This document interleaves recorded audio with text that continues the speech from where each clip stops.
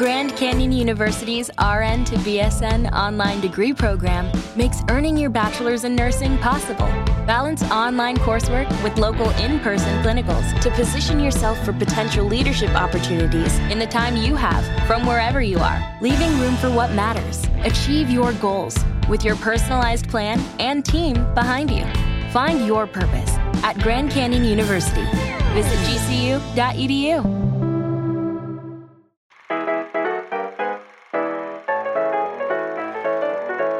And welcome to another episode of Chatty Broads with Becca and Jess.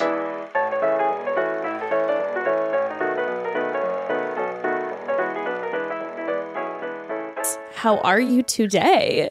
How are you? I'm doing well, and I'm excited for our guest. Yeah, I'm already excited. We've been talking already with our guest for a few minutes, and this is someone who is a friend of Becca's, and I've been talking to her now for 5 minutes. I'm already obsessed, Broads. Already a friend, too. Already a friend. Becca.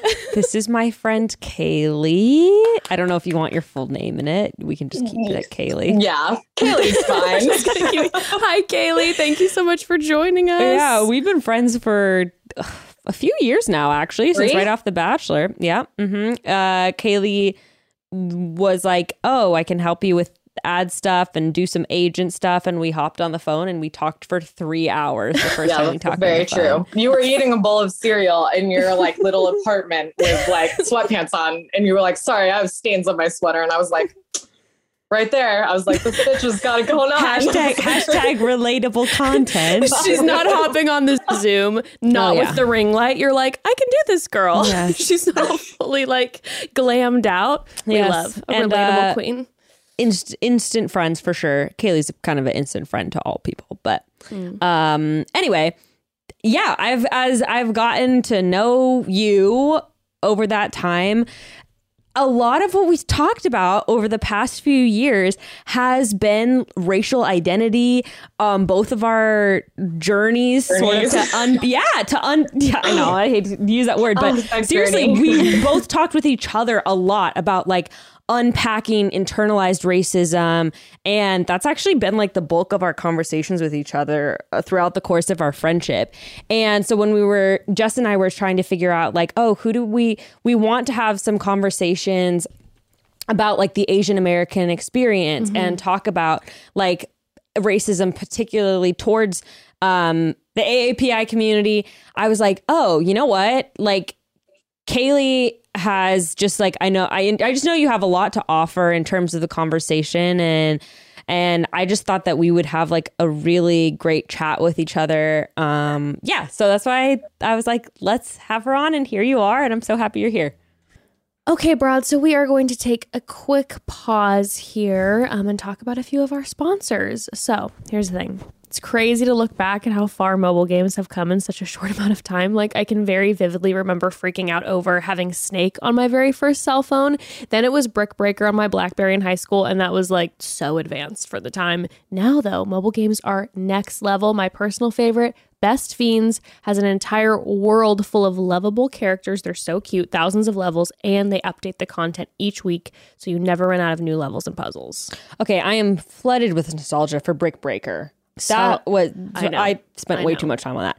But I have to agree with you. The world of digital games has come a very long way, and I'm pretty happy about that. If you're a regular listener, you already know Jess and I love Best Fiends. We got a competition going with each other. I'm winning as usual. We have competitions with our partners, our siblings. We can't stop. There's literally thousands of different levels to play, with more being added each week. So it's great. You always have more to play. And what I love most about Best Fiends is you can play as much or as little as you like. It's like not other games where you have to really commit to playing to understand what's going on or how to win. Best Fiends is just really casual. It's the best way to pass the time when you're on a road trip, need a quick break during Zoom meetings, in between some of them. Best Fiends is the perfect way to take a brain break. Download Best Fiends free today on the Apple App Store or Google Play. That's friends without the R, Best Fiends.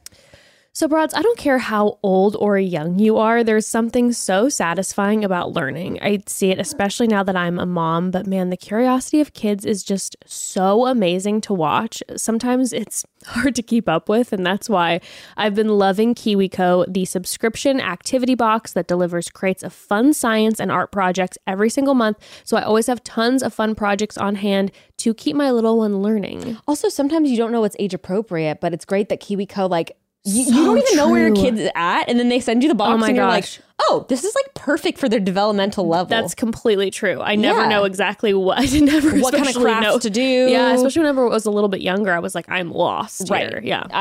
I'm same page. Anyway, we have to talk about also how cool these projects are. We're not talking like macaroni art, although there's nothing wrong with that. Don't get me wrong. I love me some macaroni art. But these KiwiCo projects are insane.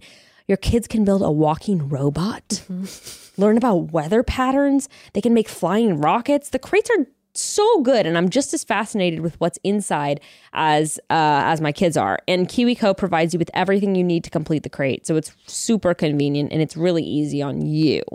We like to save ours for unexpected downtime, a little rainy day. It's so great to know I always have something tucked away that I know my kids will love. Oh my gosh, it's great to bust one of those out when Ember's being a little bit of a tornado queen. I'm just like, oh my God, here, look. And she's so excited. I set all this up for you. Look, it's just me.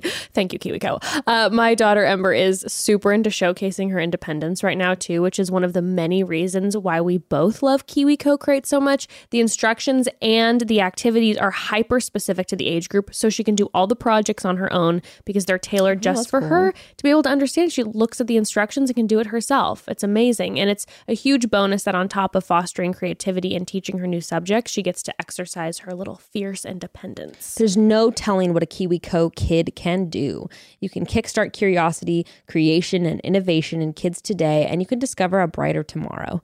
Get 30% off your first month at KIWICO.com, promo code chatty.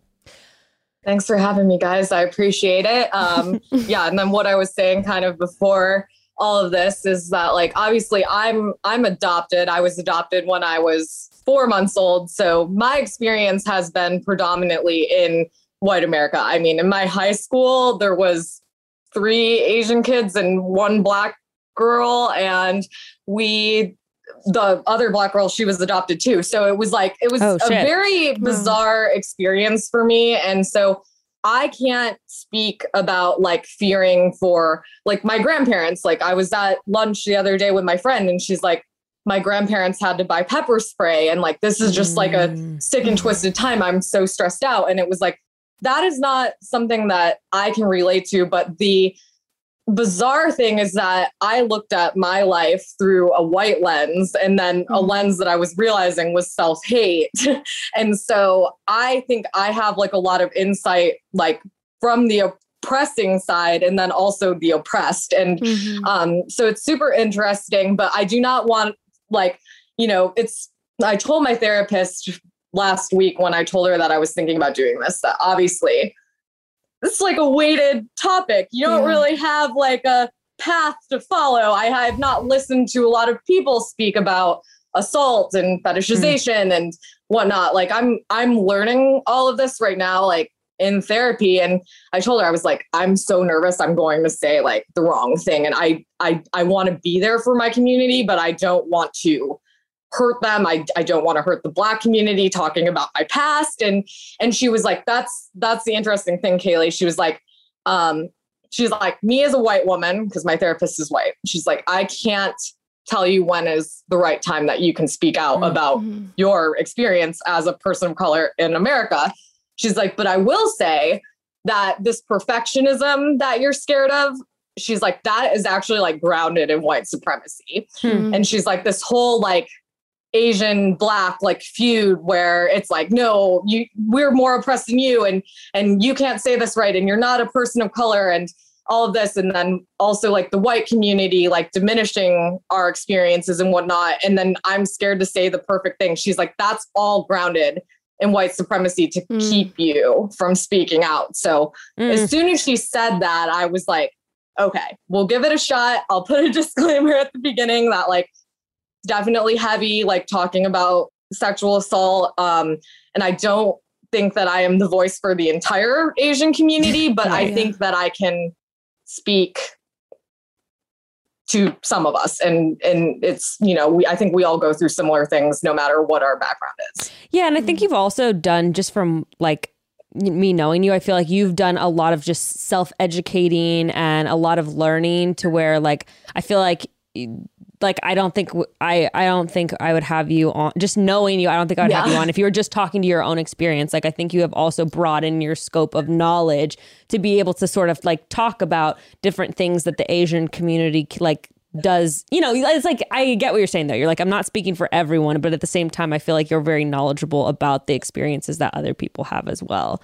Yeah. So. Yeah. And I think like I said, like, since I'm adopted and have white family, I've had a lot of friends that have reached out when I post activism work and whatnot, that a lot of people in the biracial communities like will relate to what I'm posting because they might not have, like, the interesting thing is that I had to educate my parents. And so like they didn't understand like my experience. And then I have a gay Black friend, and he was also adopted, and his family is very far right, and they don't think that his experience is valid when he like speaks out about it. So him and I kind of connected on that. So even though his experience is much more traumatic as a gay Black man on the spectrum, like we still related in that realm of like, we integrated into white society. He was like, I was honestly scared of Black people, and like that I hated my own race. Like when I was growing up, I thought it was cool to say that I was a self-hating Asian. Like I would make a joke out of it. Like, oh, so annoying. Like, oh, and being Asian is so annoying. Like I just really wanted to be white. And so I think, Why don't you start there? Why don't you start with telling a little bit about your upbringing and your family and basically like your story of your childhood? Yeah. So obviously, like I said, like my brother's white. So my mom, you know, had my brother, and then my parents are both white, and my community is in like the middle of nowhere, New York, very small rural farm town. And so growing up in that, like when I was adopted, it was super weird because they told my parents like integrate Kailee into Korean culture camp. You know, I have pictures in a handbook. Like they told them to immerse me into Asian culture, and I was like offended.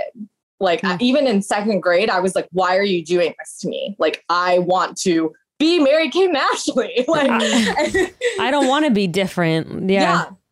And so I said, you know, I sat my parents down. I remember in like third grade, and I was like, if we're in America and we're a melting pot, like, why would you make me do Korean culture camp and like learn how to do jujitsu and like all this stuff when like it has nothing to do with it? Like, I'm in America, like you are my parents. And so I really like was like, get this as far away from me as possible. And I didn't understand like that as an adult, like this was gonna fuck me up. So I just fully integrated into my high school. And something the adoption agency actually told my parents was that they were going to get stopped a lot because they had an Asian kid.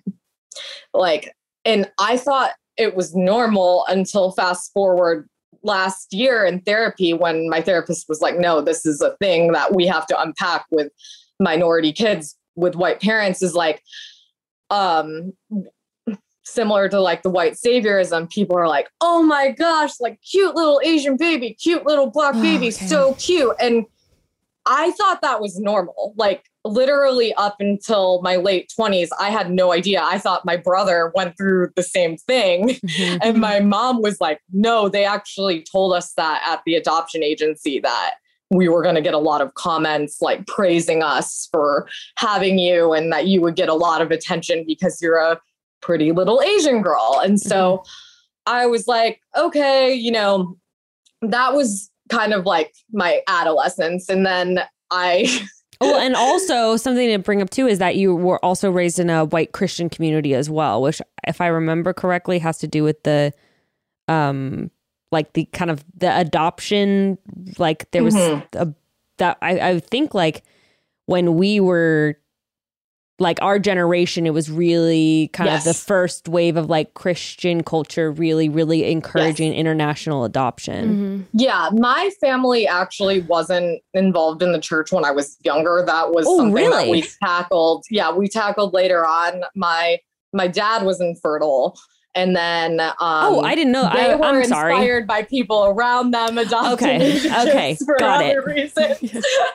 So that was kind of my experience. And this will all kind of tie in together later, but I was like that pudgy girl that didn't get any attention from guys kind of when we were hitting puberty and whatnot. And so I would say not until like high school, like were people giving me any sort of attention. But that was like the strange thing.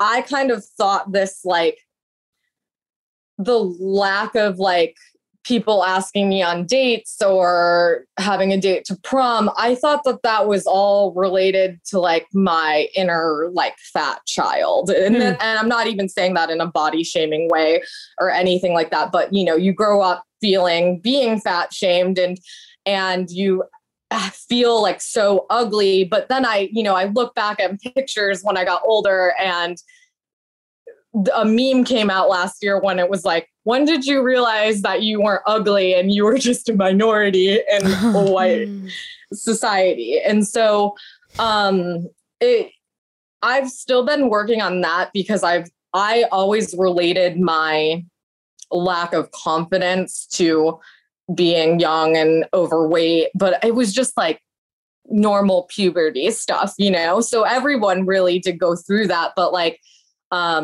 it's definitely something that like now that I've done all this unpacking that you can see, but, I'll kind of touch on the self-hate part of when I was younger. Wait, did you receive like as a young kid, did you receive any negative attention at all? Yes. Like when you were, okay. Well, that was the whole time of the Chinese, Japanese eyes and being called a chink and all of that. And then obviously you get the microaggressions of what are you? Like, what kind of Asian are you? Like, why do your parents look like that? I got called a foreign exchange student when I went to go open my first bank account, even though my mom and I had the same last name. So it was definitely like, you just never felt like you belonged. And I would brush it off. I would make jokes about it. Like, like I remember one time I was at the Chinese buffet in my hometown and I had a similar outfit on as the waitresses, and everyone was like, Kailee, go pick the tips up at the table and whatever. And it's just like, you just start making jokes about it at that point.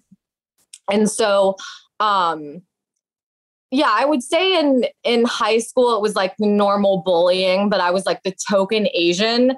And I think that I've kind of blacked out like that time because thank God for Facebook 10-year memories. I can see the things that people wrote to me and you're like, oh, wow. Like even my best friends were like, there's my chinky Asian. I 100%. Love you. There's 20 eyes. Yeah. 100%. Yeah. So two of my best friends in junior high, one of them was Japanese and one of them was Italian. And like we stayed pretty close, like growing up as we got older, but it was really weird. It's really weird to think back on like how we were processing like race and how it would come through in our relationships with each other. Like we all had nicknames for each other where like we would call my friend like the Italian sausage. We would call me burrito. And then we would call my Japanese friend sushi. And like, that was like,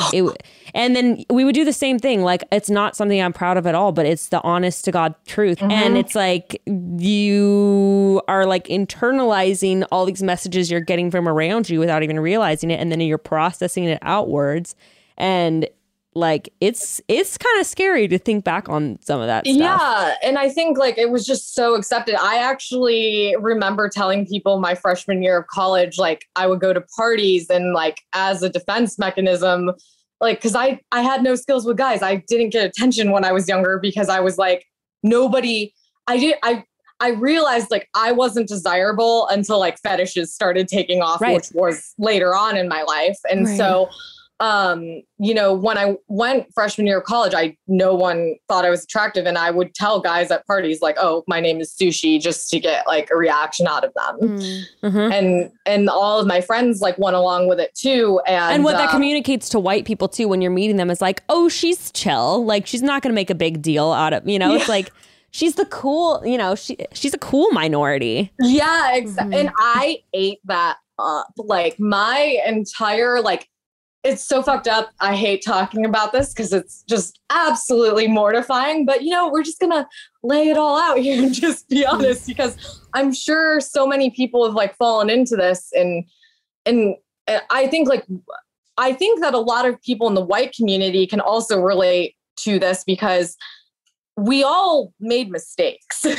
And like, we were not PC when we were growing up, like none of us. And I think so many people are scared of cancel culture because we're all like, oh my gosh, like, are we next? Because something I wrote like in high school is going to surface. Right. But at the end of the day, like, it's just like, you have to just recognize the harm that you've done. And I've gotten text messages from my friends from when I was a teenager, and they're like, holy crap, Kailee, like when I think back on some of the stuff we said, it is like mortifying, but like, look at how far we've come. Because now they're like some of my top friends doing like anti-racist work, but it takes you unpacking why these things were wrong. Mm-hmm. And I think that that's why so many people are like against it, because there's shame attached to admitting the fault. Yeah. Mm-hmm. And it's like, so I hate talking about it but I was talking to Danielle about it the other day. Danielle Malpe, she's one of my best friends here. And I was telling her that, like, cause she's like, like, what if something comes up? Like, what if I get canceled? Like, and she's like, I don't think I've really done anything wrong. I was like, we've all done stuff wrong, and it's okay.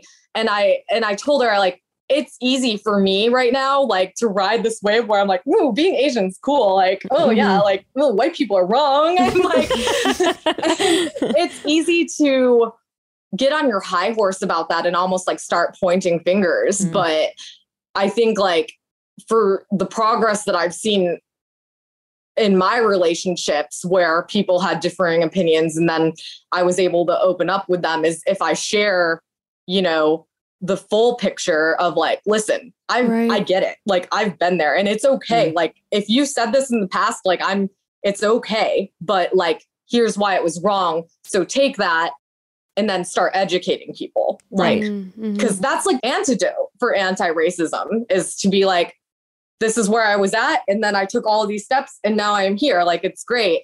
But yeah, back to the part that's like, and of mortifying. Course pursuing equity too, right? Of like, and I'm educating myself, and now I'm like taking these steps to like level the playing field. Yeah.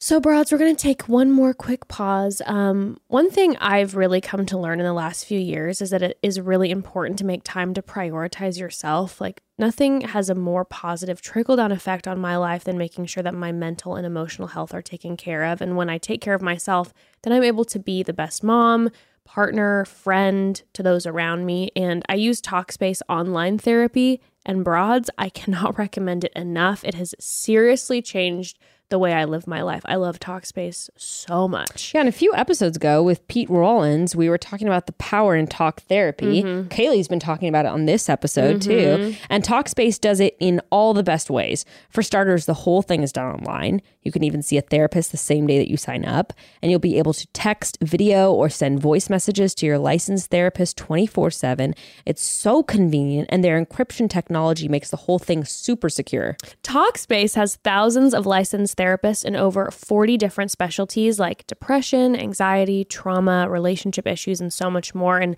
whatever you're dealing with, Talkspace has a professional to help you. And here's the best part. It is a fraction of the cost of traditional in-person therapy because Talkspace believes that everyone should get access to the help they need. You You can try it out today. I promise you are not going to regret it. As a listener of Chatty Broads, you'll get $100 off your first month with Talkspace. To match with a licensed therapist today, go to Talkspace.com. Make sure to use code Chatty to get $100 off of your first month and show support for the show. That's Chatty at Talkspace.com. So, Broads, no matter how much you don't want to do certain things in life, there are unfortunately tasks that are just unavoidable, like filing your taxes, don't mind me. going to the DMV, passports, for example.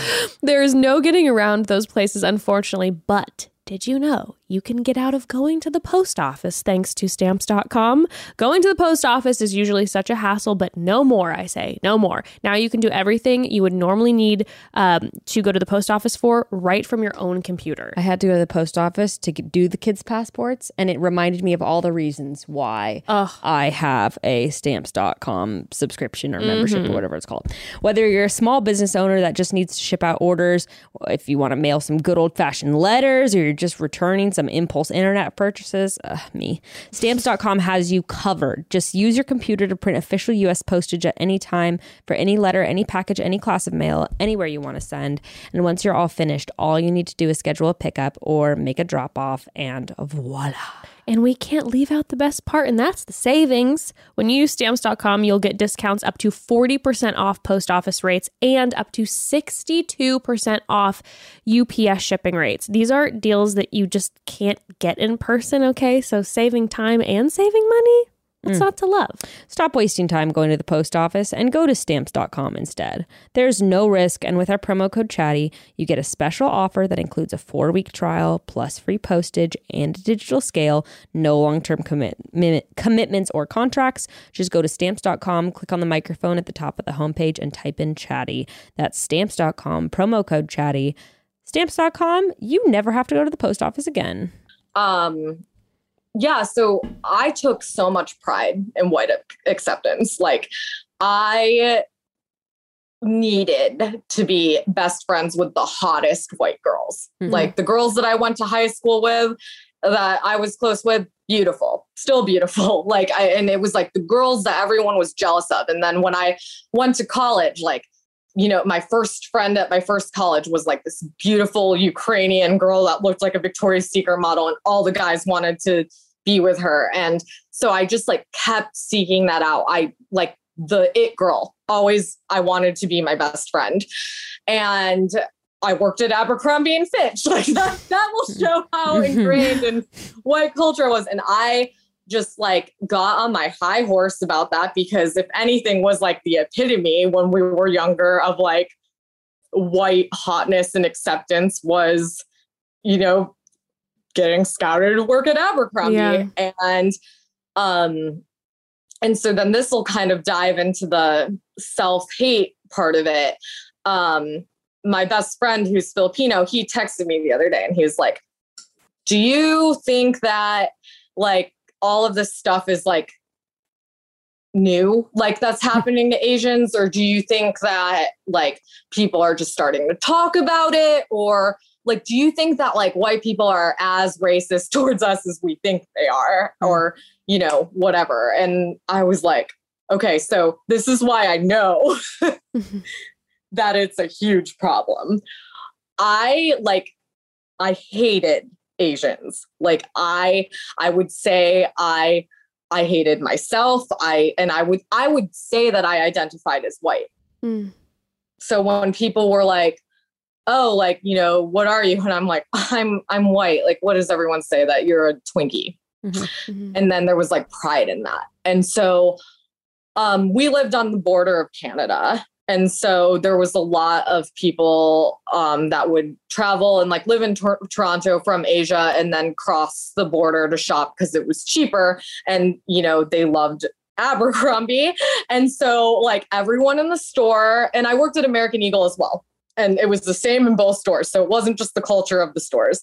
They would call them Canadians. And like they would hate it. Like people in both stores would just hate it when like the brigade of Canadians would swarm in. And I remember in our headsets at American Eagle, my boss would scream, Jabberwockies, they're here. And he would be like, Kailee, we need one egg roll, one, lo mein. Yeah, I know. I know. It's absolutely mortifying. And I remember how annoyed people were that they spoke broken English, and like they would come in and they would ask, like, do you have this in a size S? Like, really, like, not that English. Like, it is a size S. And all of us would like, yeah, do you know how to say size in literally any other language other than English? I don't. Yeah, exactly. No. And so, but I remember how I felt like dealing with them, and it's mortifying. Like, it makes me like break down inside, like thinking how much like anger I had towards them and like how annoyed I was. Disgust. Yeah. That like disgust, like, oh, like I have to go check on this for you. And like, and everyone in the store felt that way. Mm-hmm. And you know, we would mock them. And like, I remember this guy like was like a group of Indian people had come in, and he's like, oh, hide all the red and orange shirts. We don't want them like smelling like curry.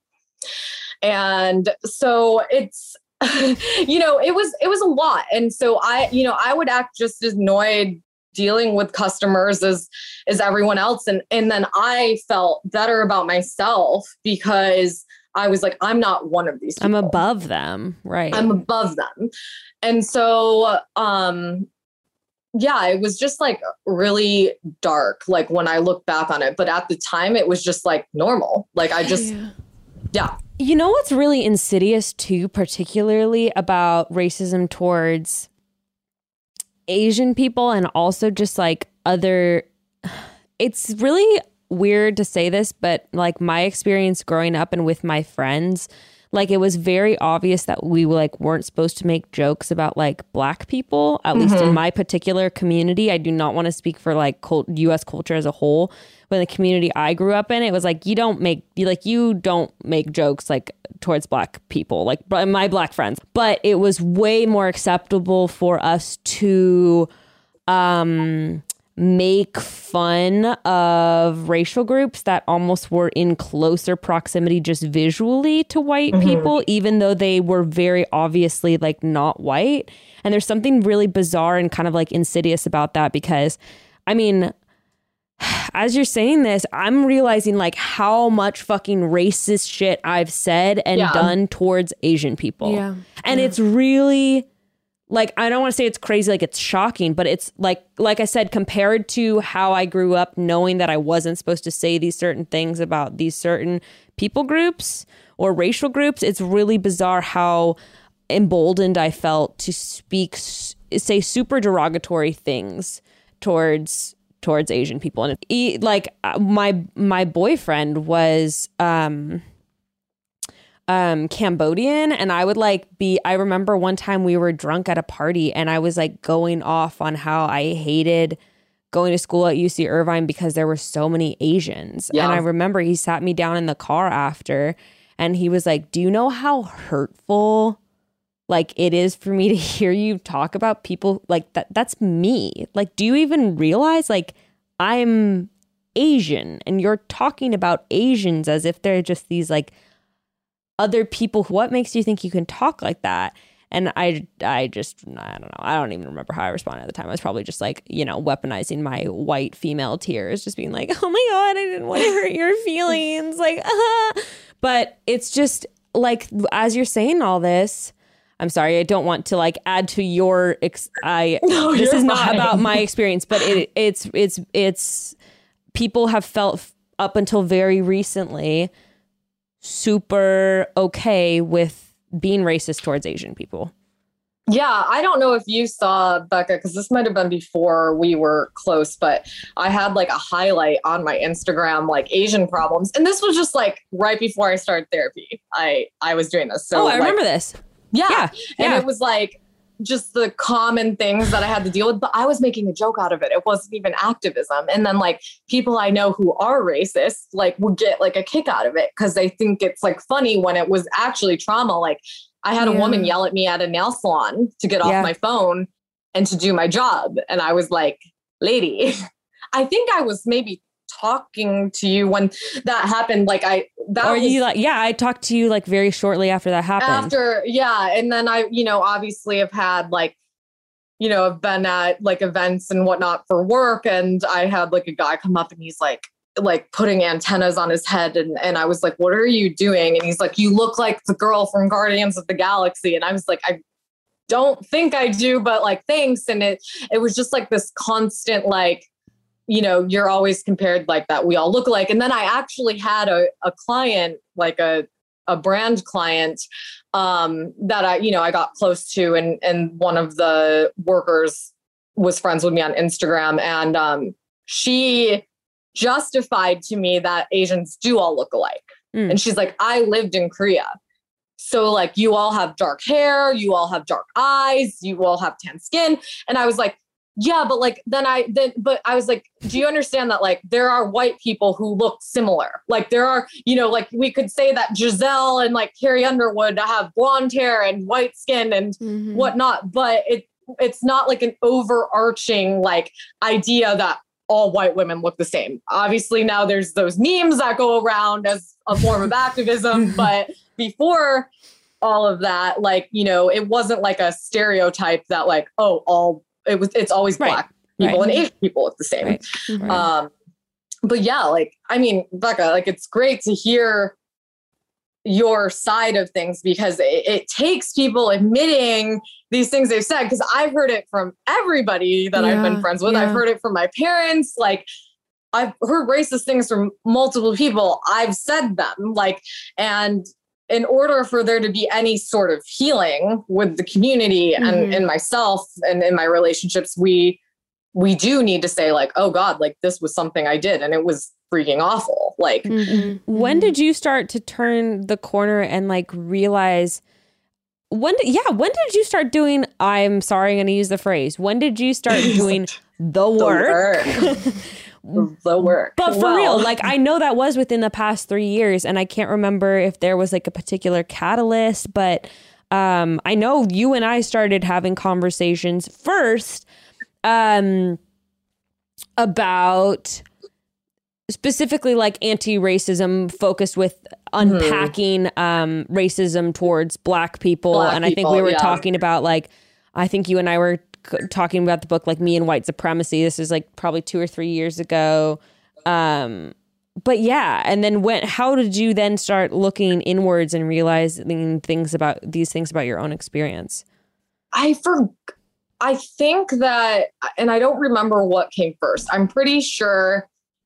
So Becca, you were a huge like piece in like me starting my anti-racism work, which is crazy to think about. And like when my life has been unraveling, like the past 3 years, my mom was like, did Becca tell you that? She just saw that I was so sad. And like when I was grieving like this years of trauma. And so until my mom did some unpacking of her own, she was like, are you crying because of Becca? And I was like, well, yeah, but it's because she just made me open my eyes to things. So this will be a trigger warning, and this is obviously something that we should cover because there's not a lot of resources for the community. Obviously, like, sexual assault is rampant in Asian women. And so I was assaulted twice, 4 years apart. And then the second one happened right around when we met. And so I had kind of processed the first one that I was like, I didn't think it would happen again. But I knew that if it did, I would be like fully prepared to like get help, because the first time that it happened, I didn't go to the doctor. I literally it took me a year to go to the gyno. And I was like, I was like, I'm falling into a textbook. Like, you always say like, oh, I'm not gonna react that way. I'm going to go do the rape kit. I'm going to get tested. I'm going to prosecute. Like, I'm going to do all these things. And I was just like crippled and just convinced myself that, because I was a virgin, like, I just convinced myself like, this is what I wanted. And like, maybe this is how sex is, because I didn't have any experience in high school. And, so I didn't have sexual experiences to compare it to that were positive. So I waited and, went to the doctor a year later, and like very traumatic. And it took a lot of time to like realize like what had happened. But fast forward, when it happened the second time, I called my family immediately the next day, called my best friends, told them, went to the hospital, did the rape kit. And then in that, they assigned me an advocate, and I got into therapy at our sexual assault center here. So it's great because they have grants like available to victims. So you're not like, therapy is very expensive, and it's been a huge blessing, and like a blessing in disguise, honestly, that I was able to go through this journey. But, I was sitting there and obviously like the first few sessions, it's very just trauma based, like sexual assault, trauma based. And I didn't know where it was going to go. Like for the first like few weeks, it was like, am I going to prosecute? What am I going to do? Am I going to write a letter to his family? Do I want to try to get him fired from his job? Like, what do I want to do? Like, you just don't know. You're grieving still. And then as I started opening up to people about it, because like this time I was being verbal about sharing my story, I like, my therapist is probably like, oh, Kailee, like, you don't know all these things yet. And I'm sitting there and I was like, I had a conversation with my friend who is Asian, and she's been assaulted multiple times. And then I met this other girl that was Asian, and because I'm identifying as white at this point still. And so I'm like, I don't really know a lot of Asian girls, but they've all been through the same thing. And then over and over again too. Yeah, over and over again. And then my therapist goes, yes, Kailee. And this was the first time I heard myself refer to this. She's like, you're a woman of color. And I was like, what? Like, it didn't hit me. Like, I didn't get it. Like, I was like, okay. And she's like, you as an Asian woman are more likely to go through this. And she's like, there's so many studies that are opening up about it because it's underreported and whatnot. But, she was like, and that was like the first time that I like started processing it. Cause I was like, wait, you're telling me I was raped because of my race? Like, what? Like, cause I'm just processing. I'm thinking it's a millennial thing, which it is. It's a problem for everyone, but I went home and I was like, really just like sitting on that. Like, she called me a woman of color. Like, what am I welcome in that realm? And it just was like, just a mind twisting experience. And then I remember I called you a couple weeks later, Becca, because I was like, I'm like starting to like learn about all of this racism stuff. And I'm getting really triggered by my friends who go to church posting with Black babies in Africa and then putting some sentimental quote underneath. And I was like, it feels wrong. It feels dirty. And I'm learning about racism in therapy, and I don't know why. And you were like, well, have you heard of no white saviors? And I was like, and so oh yeah. And then we started sending a bunch of shit back and forth to each other. Yep. So you're like, yo, like, read No White Saviors. Like, I think a lot of it's gonna resonate with what you're saying. And so then I started reading all of that, and then I'm like, oh shit, like, whoa. Cause then you're learning about white saviorism, and that relates to adoption, and like you're in this whole like, oh my gosh, like, what do I do? Like, when I say that like my life was turned upside down, like the last 3 years, like crazy. Yeah.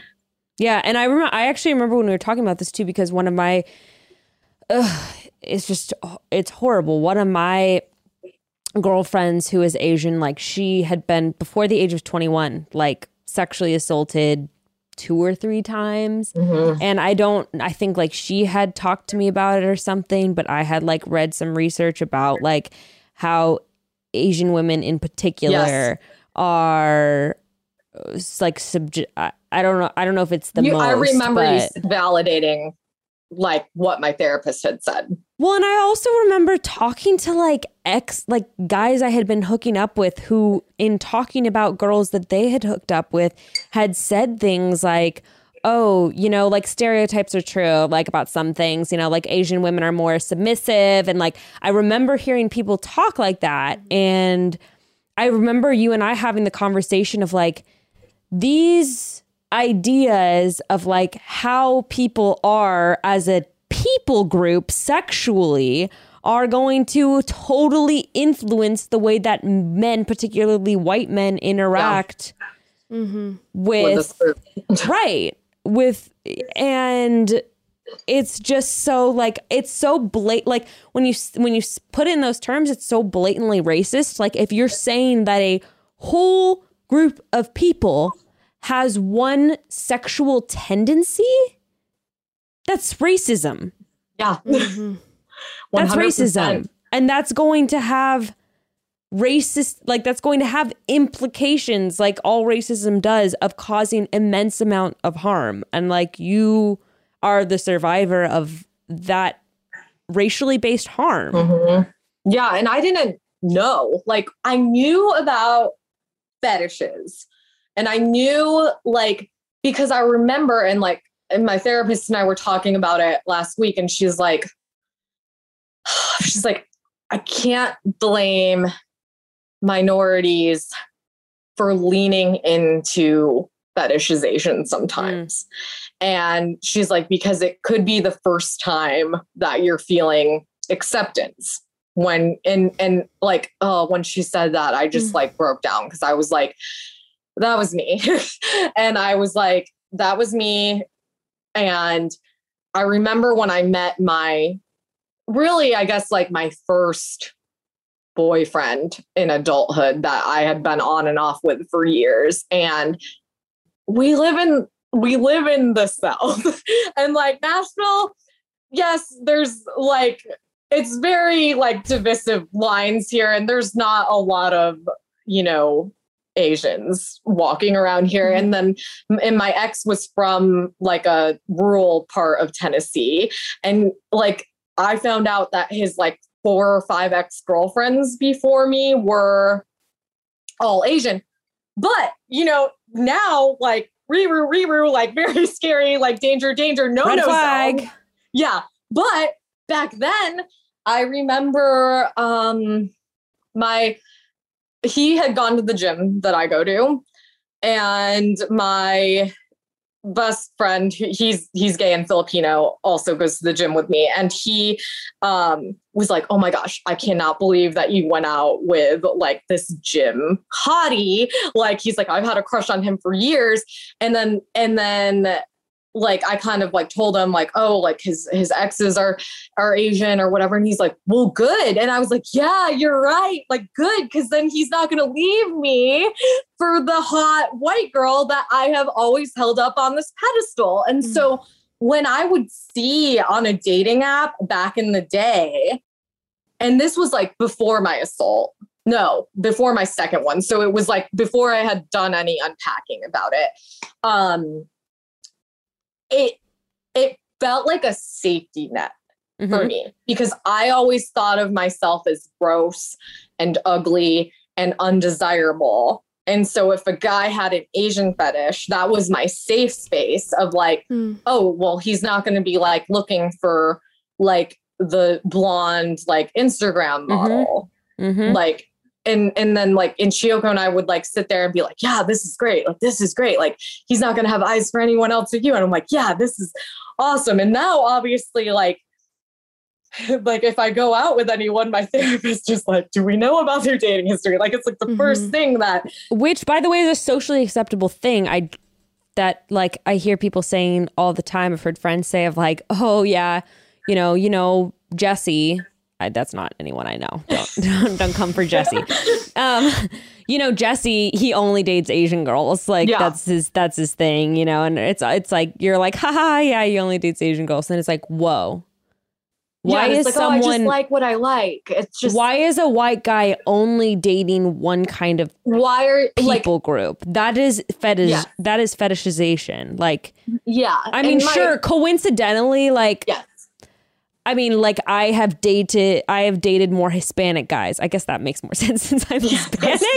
I guess that makes more sense, but it's like, I don't know. That's a form of that's a very normalized form of fetishization. Is like these white guys that only date Asian girls. Well, and I was kind of like, what's the difference? Like, how do I know that it's like what's safe and what's not? Like, gosh, like trying to get back into dating after all of this becoming woke is just very painful. And it's like, you know, I was crying to my mom the other day and I was like, I don't want to get raped again. And I don't like weeding out people as safe or not safe. Like both dudes who assaulted me were Christian. So there's that. And then they were both feminist and like speaking out about Black Lives Matter. And I'm like, okay, I would see that on a dating app and be like, well, you're speaking out about racism. So this must be a safe space, right? But it's not like, so I really have to like, you know, and and then go ahead. I'm sorry.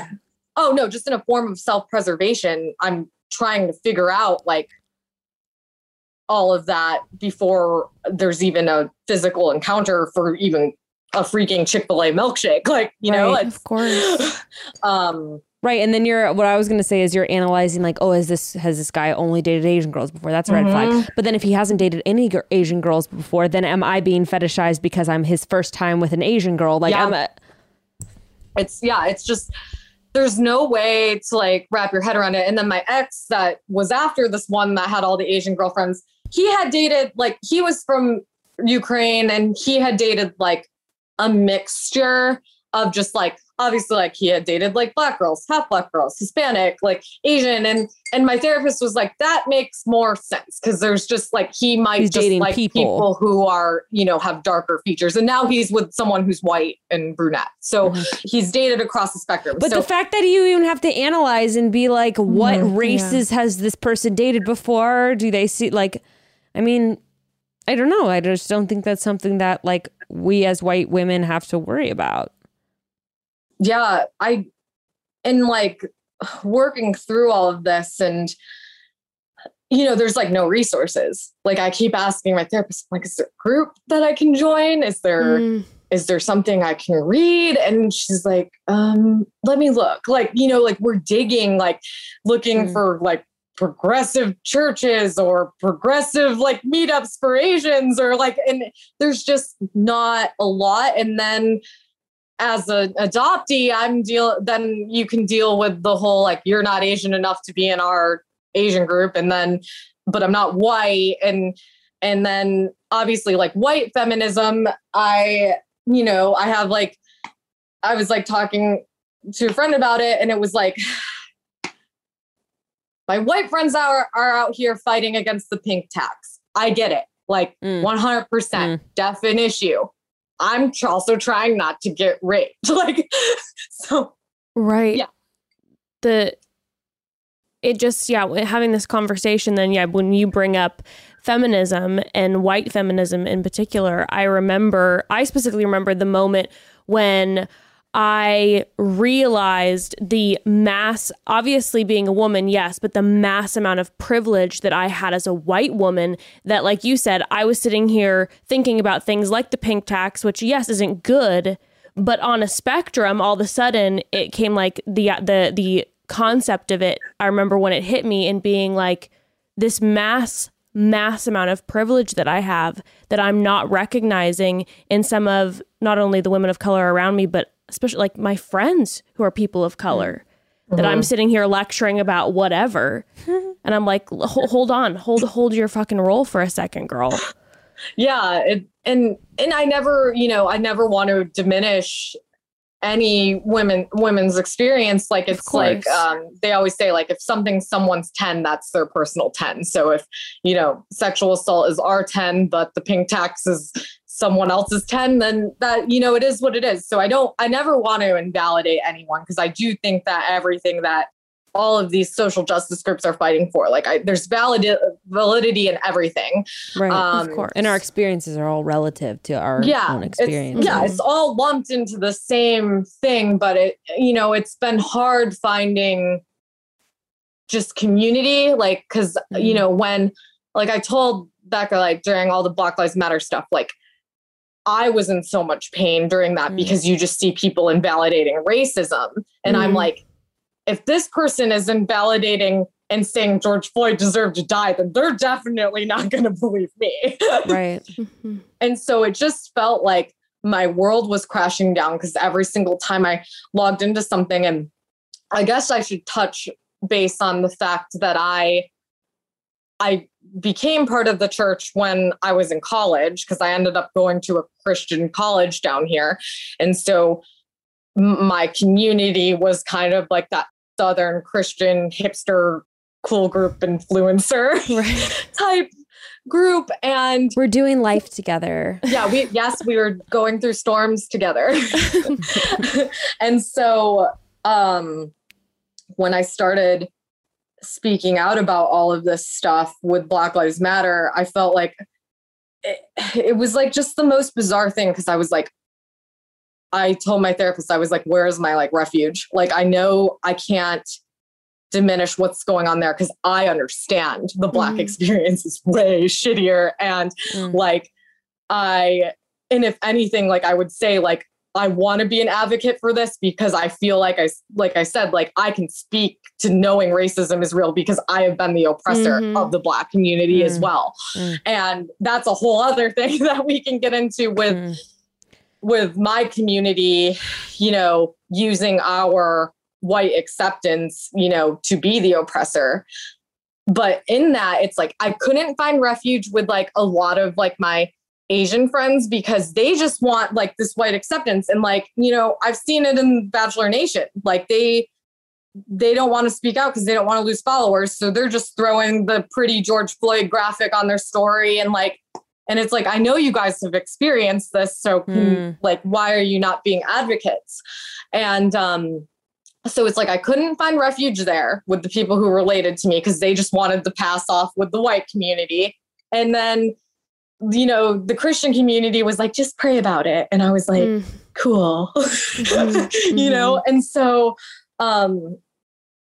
just finding the support for these causes, I've had to make my own, and I've had to have my own conversations. And going back to the assault thing, this was crazy, but my best friend went on a retreat for the medical community. And she was like, hey, my friend was assaulted. And she's like, is it okay if I tell her that she can reach out to you at any point? Because I know you speak a lot about it. And I was like, sure. Like, yeah, I never heard from her. Fast forward like 2 or 3 years later, I'm in New York City and we're together. And then I meet this friend of a friend, like randomly. And it's this Asian girl who's like this beautiful, beaming dermatologist. And then I had my other Asian friend that lives in New York City out with us. And we started talking about being Asian and being on dating apps and whatnot. And I mentioned something about rape. And then this girl was like, this friend of a friend was like, wait, did you just say you were raped? And I was like, yeah, twice. And she's like, it's been 3 times for me. And then I found out it was that she was the friend from the retreat. And I was like, and I literally just was like, oh my God, I didn't know you were Asian. Like, she didn't say that. Like, we didn't know like at that point that it was a thing.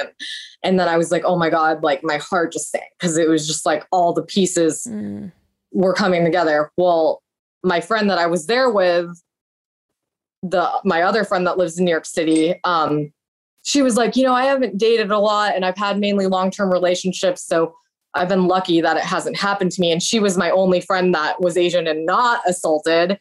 And then she contacted me this Christmas and she's like, I don't want to bother you, but it happened to me.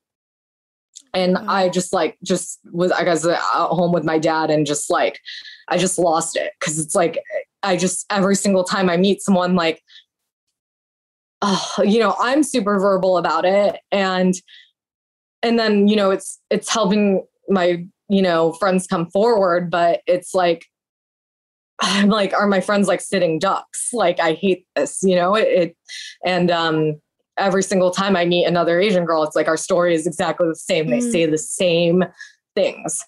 And so anytime anyone tries to validate me, I'm like, can you explain to me why 100% of the Asian girls that I know have been assaulted? And that when we compare stories as much as we can, because nobody likes to relive it, the few statements that I hear that the guy said to them is what they said to me too.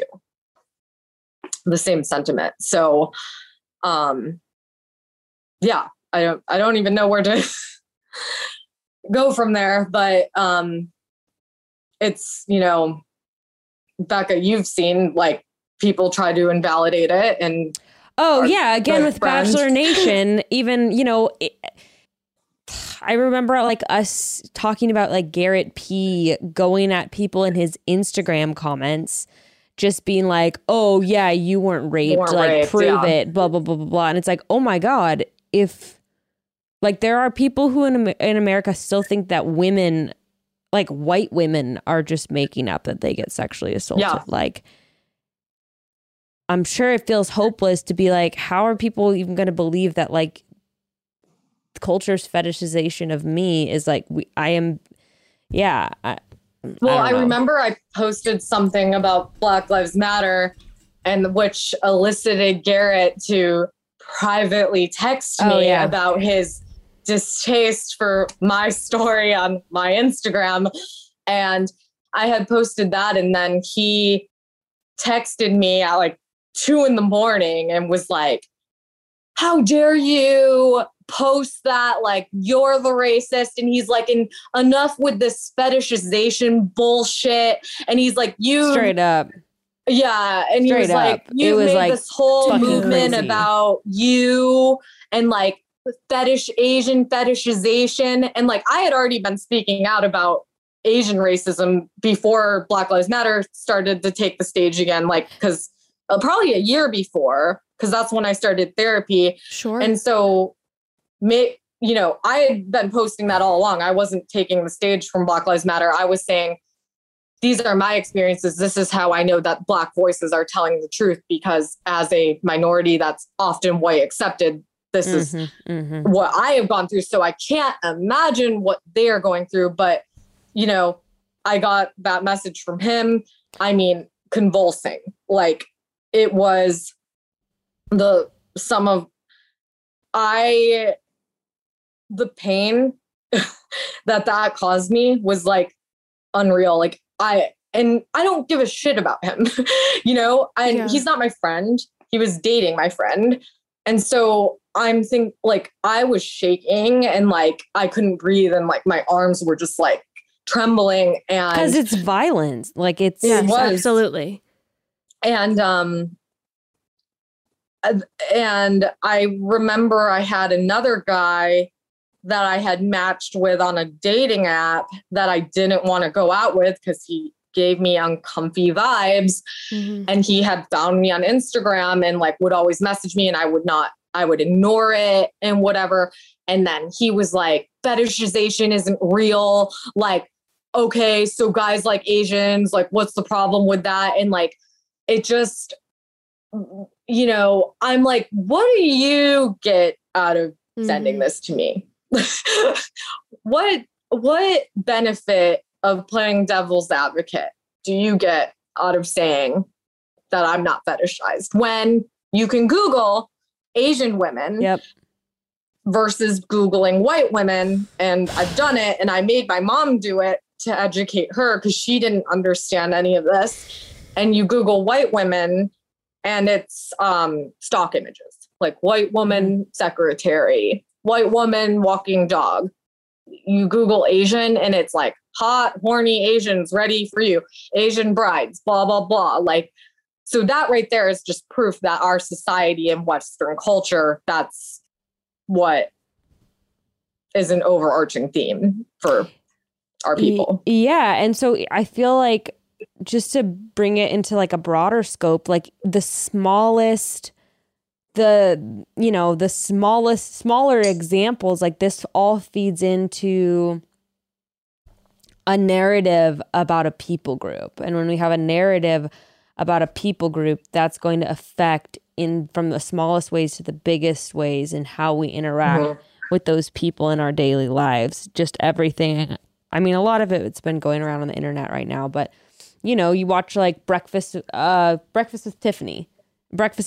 Oh yeah. Breakfast at Tiffany's. And then you have Mickey Rooney in big buck teeth screaming down from like the stairs, like using a fake Asian accent. And it's like, and that's like funny. And there's been stuff like that, like all the time, just like from that, just like very blatant mockery all the way to like, if you're looking up Asian porn with Asian women on any mainstream website, it's a lot of times going to be like this submissive trope. This, the depiction of a Asian woman being powerless to their sexual partner. I mean, it's like all of this stuff plays into everyone's psyche and like it's so deeply, I mean, I've dealt with this like my entire life, and it's a lot for me to process. I still have trouble explaining it to people, like, cause, I was asking my therapist, cause like, some of my guy friends are like more immersed in culture, and they're like, I want to do the work. Like, I want to know like why I am more attracted to Asian women or like Latino women or whatever, but they're willing to like unpack like why.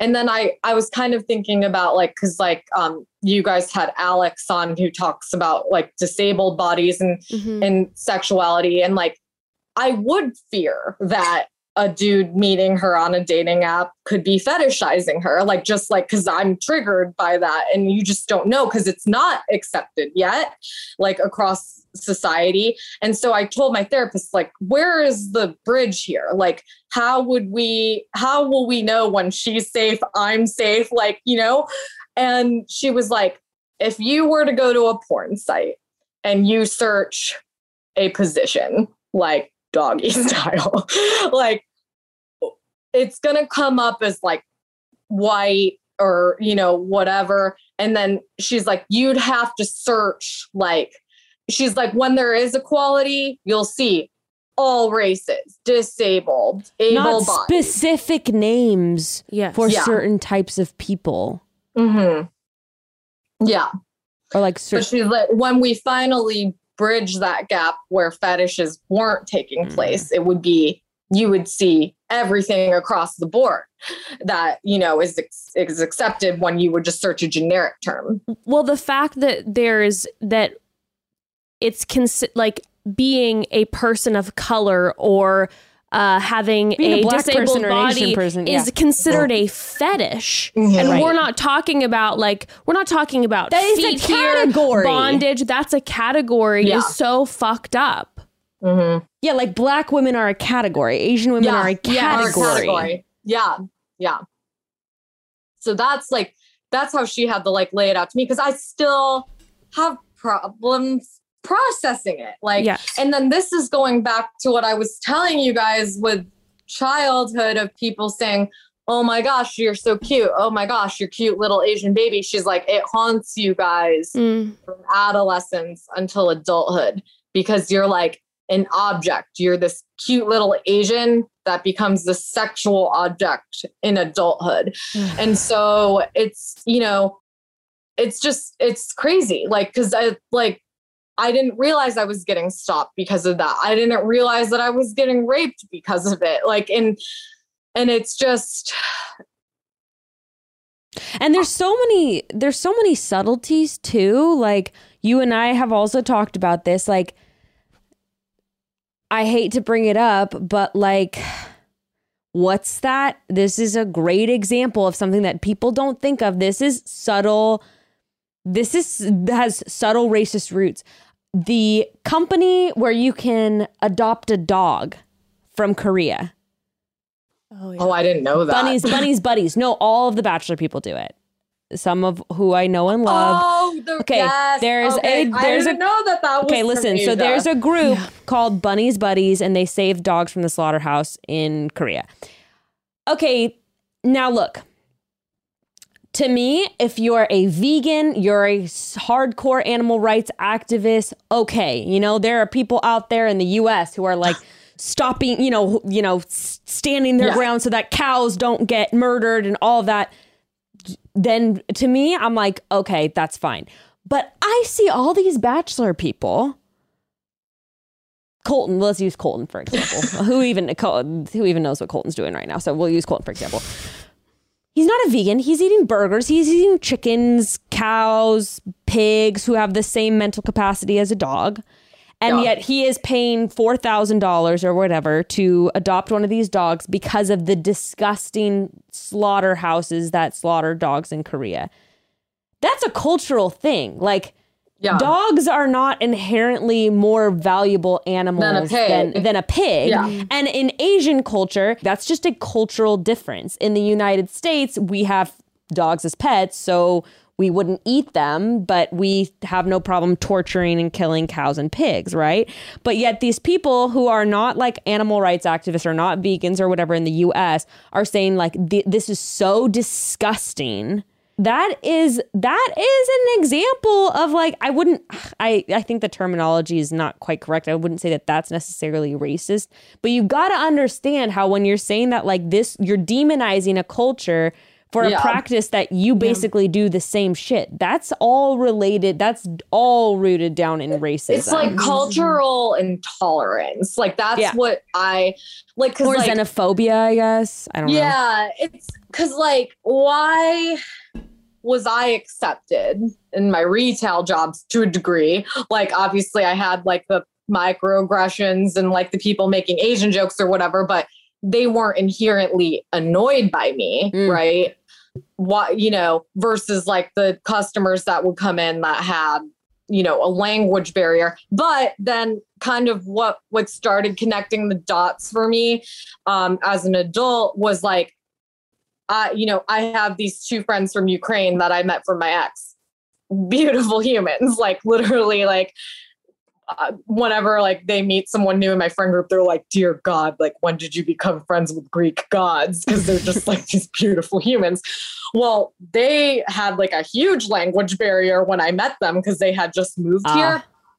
And then, I have my Indian friends here and I shit you not, like we went out for a night on Broadway. I hate to admit that out loud, but we went out for a night on Broadway and we're Ubering home because they had friends in town that my friend Raj had met in college. So, they were all Indian and then me and then my friend is half Black. So, we were brown across the board. So someone that's not paying close attention, like we kind of all blended together and we get in the car and the guy was like, are y'all terrorists? Yeah. He's like, are you terrorists? And he kept saying, and then he was like, oh, yo, she ain't a terrorist. And then he's like, yo, do you got any lo mein for me? And whatever. And then also what I noticed hanging out with that group is if Andre and Yulia or my European friends that have like thick accents, desirable accent, it's like, ooh, cute, hot. Yes. Like, wow, where are you from? Like, this is great. Like, and then when I would go out with my Indian friends, they would be like shorter. Like if like, obviously they speak English great, they're doctors. But if they were like just asking a common question, like, which do you prefer?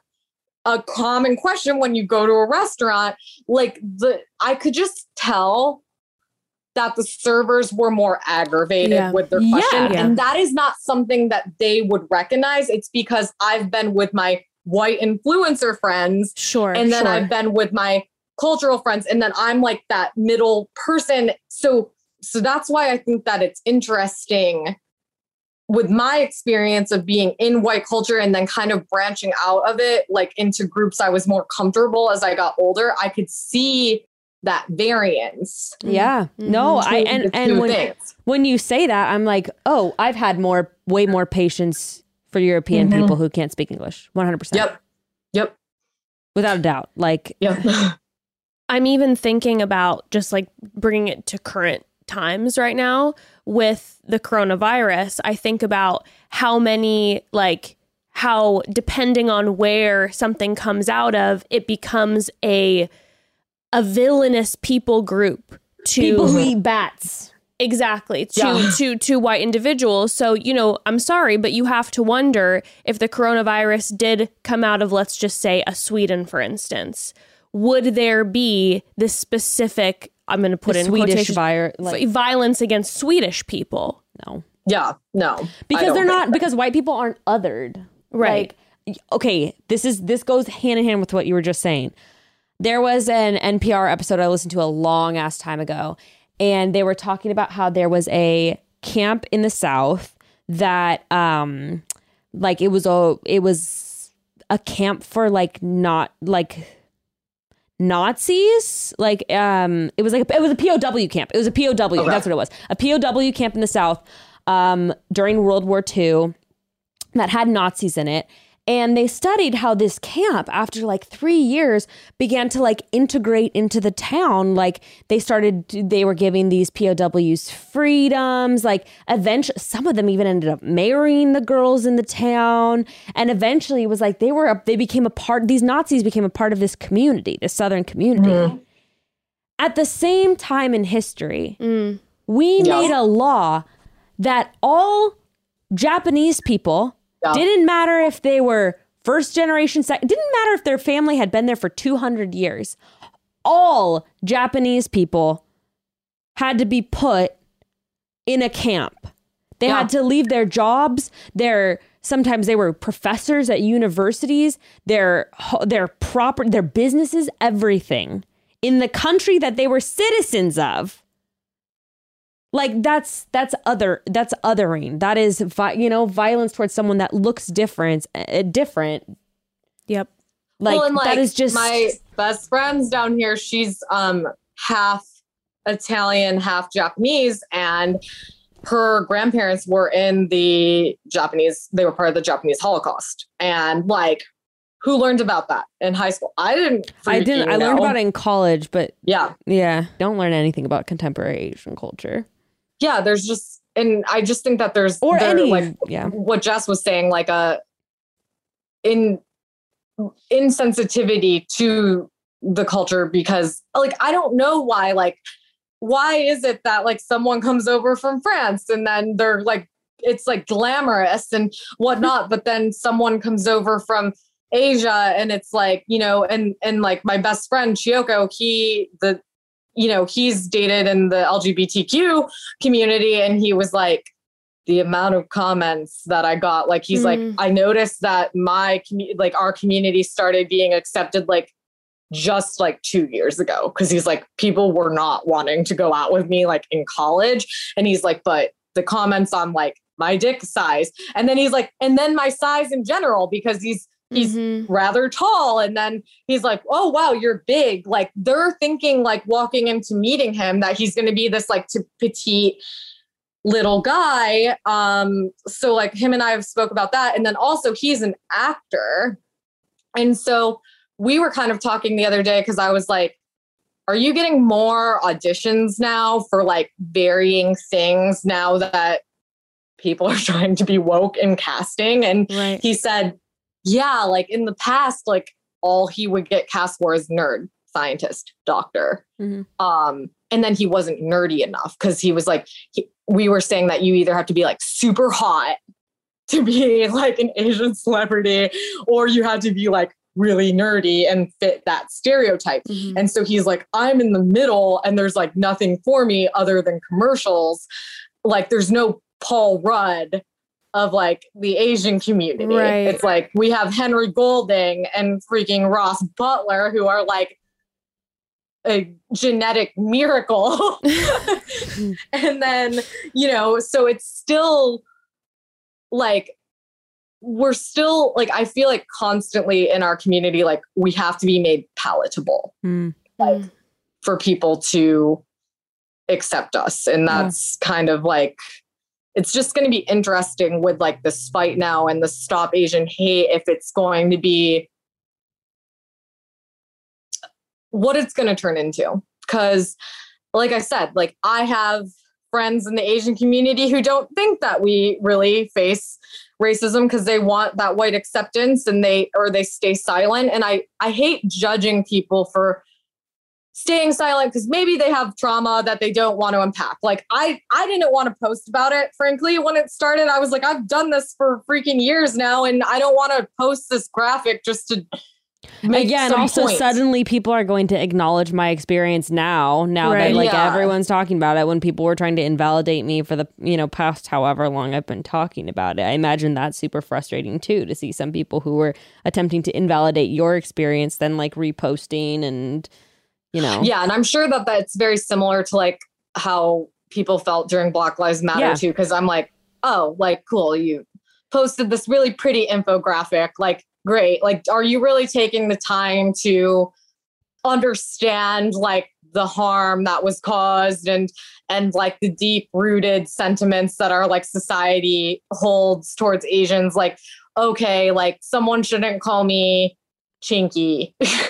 Great. Like, but is that like the understanding like, oh, you shouldn't cough on me? Like I got coughed on the first week of COVID when I was walking down the street, like, oh, that's bad. Or gosh, should we reference the billboard?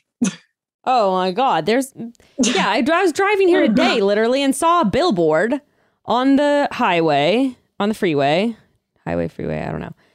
And it says, I'm like, I'd never hit your grandma. #Stop Asian Hate. I'm like, one, who paid for this? Because what a way, like, who allowed this? Two, who signed off on this? Like a joke. I'd never hit your grandma. #Stop Asian Hate. And honestly, that's what I wonder if you have thought about this or felt this way. Sometimes it does feel like we're calling attention to like the biggest and baddest and most obvious things that happen. Do you know what I mean? Like, you're like, oh my God, I would never push down a Korean elder.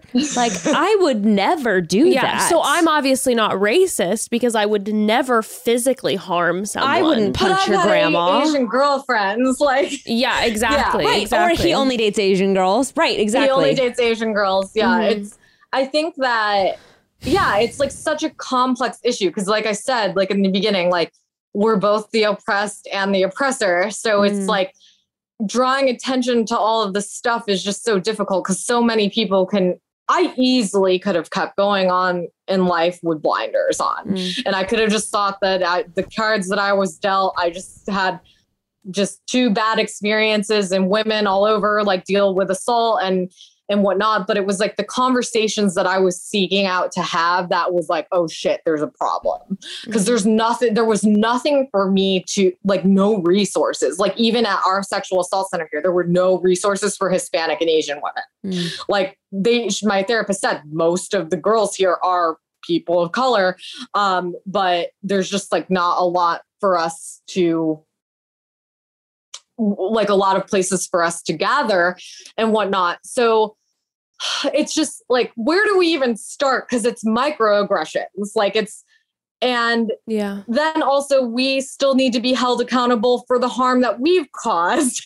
So then I don't know if I said this in the beginning or not. I said like the perfectionism thing, like that the perfectionism is grounded in that. So we're turning like, minority groups all, where it's like the Spider-Man meme where we're all like freaking like, no, you're racist towards us. No, you're racist towards us. And it's like, no, but like, where is all of this stemming from? At the end of the day, it's all grounded in like white supremacy because we're having the model minority myth thrown on us. So then that angers, other groups, which I get because like we easily can fall. Like I'm so triggered now watching like other Asian girls like blend with white society. They have like the hot white boyfriend and they're just going on their merry way in life. And so it's like, I get it. Like, I get why other groups like, right. And are can you triggered fault, by us. and also like, but also, yeah, it's like, can you fault someone for trying to survive like in a society that wants,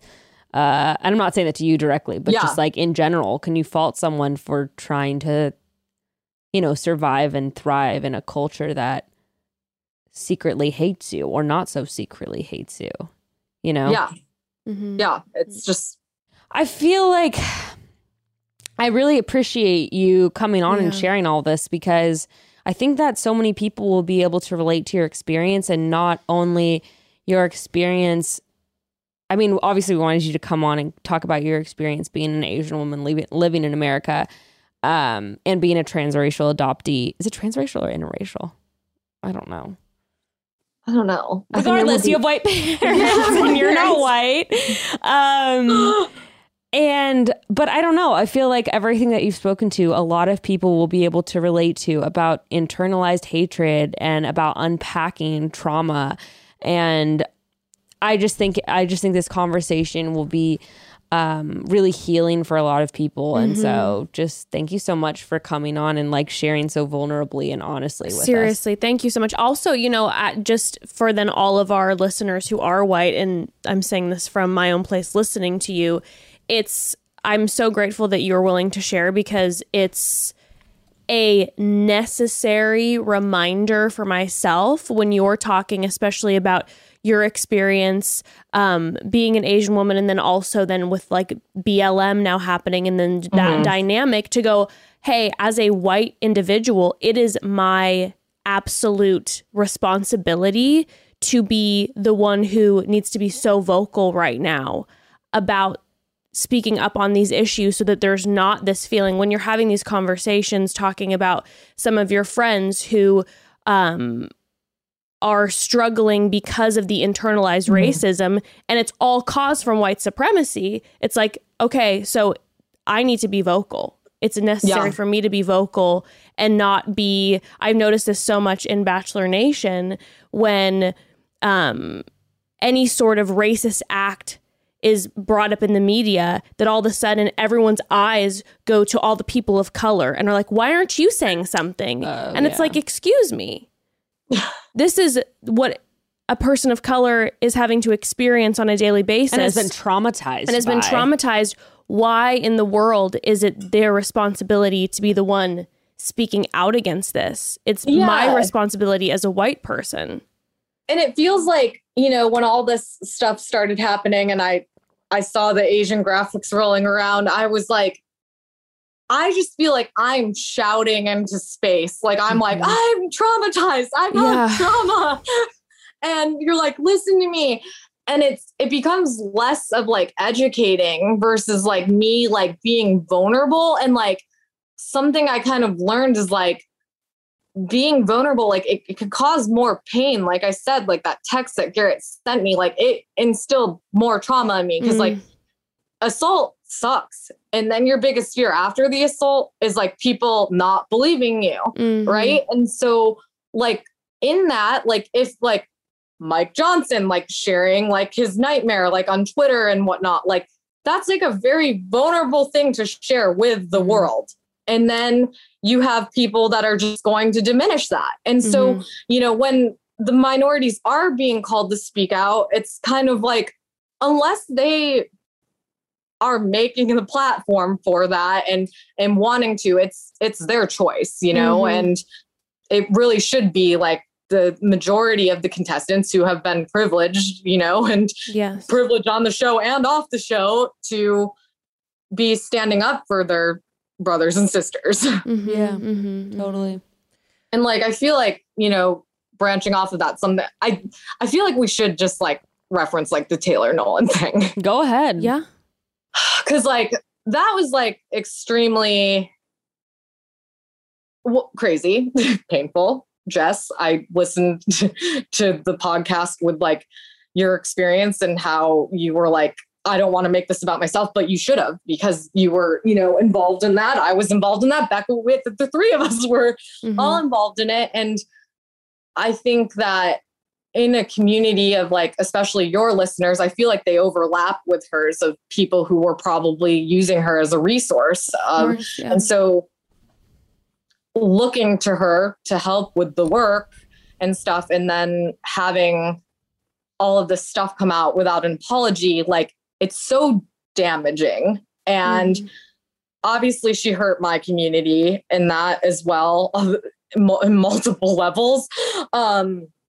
And, you know, that first apology that came out, she spoke so much about self-hate. And, you know, I had so many people message me about it. Like, what do you think? Like, and I don't think it, like, you know, initially, like, I think everyone's gut response was like, oh, well, she's done so much work. So it's not like, you know, we don't want to like judge her for it, but like, let's see, like, I'm sure apology is going to be great and whatever. And then like, the more that I sat on it, I was like, this really bothers me. Like, it really, like, cause I'm someone who has unpacked that self-hate, and it is mortifying to share. Like, it's absolutely mortifying to say the harm that you have caused people. Like, I had my friend from Abercrombie message me, and she had said like, oh my God, can you remember like back in work? Because we did have like, our staff was diverse because they had to, because they were sued. So we did have like a bunch of Black people working with us, and Asian and whatnot. And like, we would have like a translation to like translate what they were saying to like white speak and whatever. And she's like, oh my gosh, I like can't believe that we did that. It's so embarrassing. And like, I mocked like other groups because like I did hate myself. And I talk about that like so much. Like, why I know racism is real is because I was racist. I did it. Yeah. Why I know racism is real is because I wanted white acceptance so bad that I dragged people who looked like me. And dragged anyone who wasn't white or right.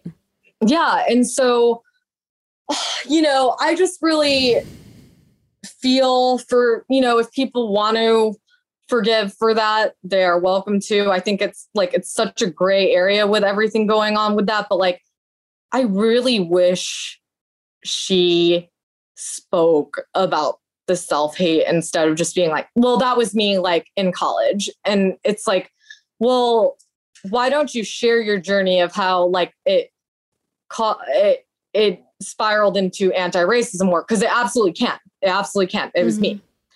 And I'm sure that especially if there's especially if there's the narrative of that's the reason why I didn't take it delete down. that. But yeah, I just, you know, I think that a lot of people can make meaningful journeys sharing the harm that they have caused and then how they overcame it. Yeah. And I think that like one thing I really appreciate about you in general is like your humility and your willingness to be like, dude, I do not have all the answers. And like, here's all the ways that I've fucked up, but also like humility. Cause you know, you got to have like two sides of the coin, right? You can't just like flagellate yourself and just be like, I am stupid and I hate, you know, minorities and like I feel so bad about that. Like you have to do the other side of it too, which is like, and because of that, like here is like how I've educated myself and here's how I'm learning and here's how I'm like actively working to try to like undo some of that harm that I myself have taken part of. But like, you got to have like both. You also have to have humility to be like, I am imperfect and I fuck up all the time. Here's me fucking up right now. And, you know, and because I'm not perfect, I'm not going to hold everyone else to the standard of being perfect. Right. Yeah. Yeah. That's the main thing. Like, but you know, like I said, still acknowledging harm. Right. Yeah. I had to check myself too, because like, you know, you're getting this platform all of a sudden where it's like cool to be Asian and everyone's sticking up for you. And it's like easy to like get on your high horse, like you've done no wrong. And cause like, you know, you get this like platform kind of where it's like, you know, when all the spotlight's on you. Yeah. The salon shooting happened. I had so many text messages from people like, you know, like thinking about you and all of this stuff. And I, you know, I appreciated that, but like, it can go to a point where like people are like looking to you and then you have this, but you do still have to stay humble because, I have done imperfect things and I think all of us have. And I just wish that she would have shared that journey because it would have made it so much more meaningful. It would have helped white people have like a path kind of, because I feel like when I share things, I share how the veil slowly started, you know, coming off and like, oh, this like connected and then this dot connected. And then it's like, oh, I get it. Like, I get like why anti-racism work exists now. And because of that, like I've been able to communicate with my parents who were very like, not anti-racist. Like they definitely were falling into white saviorism. And like, I remember at church one time when we were there, they were like, oh, all the parents who have done the godly, you know, stuff of adopting like a child, like you just have like a servant's heart. And I like looked at my parents, I was like, don't you dare. Like you wanted me and just like anybody else trying for babies. So don't act like you're on some like, you know, I was not a sacrifice for you. Like, yeah. Cause I was like, that's making me like inhuman, like me and my brother, like my brother's white, but it's the same thing. But anyways, like I've been able to have these conversations with them because I can say like, I get where your viewpoint is now. Cause I was also at A, but like here, let's progress to step B together. Like I might be further down the line at a different step, but I can take them on that journey of like understanding things through my lens. And I think Taylor had a great opportunity to do that growing up in a white society. And it's just very unfortunate that she didn't. And I feel, and I want to address that. I'm sorry for any hurt that caused people in listening to that trusted her, and that we can't look at anybody as perfect in this. No, that's absolutely true. Yeah, I know she had talked about that she was going to put a podcast episode out like right after everything came to the surface, and I was hoping that episode would like break down a lot of that. And you know, obviously, like I'm still very hopeful that we will see that because she has been such a incredible resource in so many ways. I know for myself and for a lot of other people that the hurt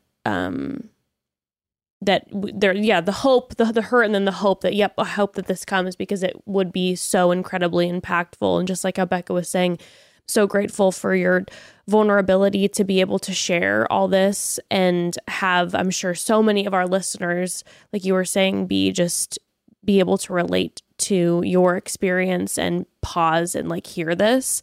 And I think that's would be a really powerful opportunity with Taylor as well. So definitely hoping that that's something that same. But well, regardless, I really appreciate you being open to being not only a listening ear and a great friend to people, but also willing to put yourself out there in order to, you know, help educate and help share with people so that they can progress in their own journey to doing the work.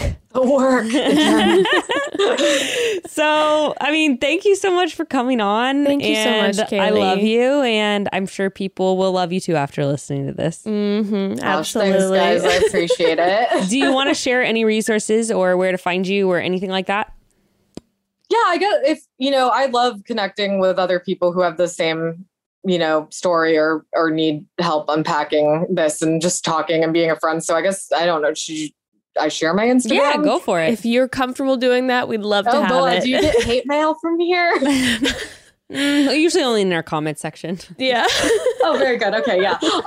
No, it's at Kailee Sisson. So it's KAILEESISSON. But yeah, I love connecting people, and I've had people actually share their stories with me after I was getting more verbal on social and stuff. And I've been able to connect friends, together that have had similar stories and whatnot. So happy to do that. Not that I'm an influencer or anything of that nature, but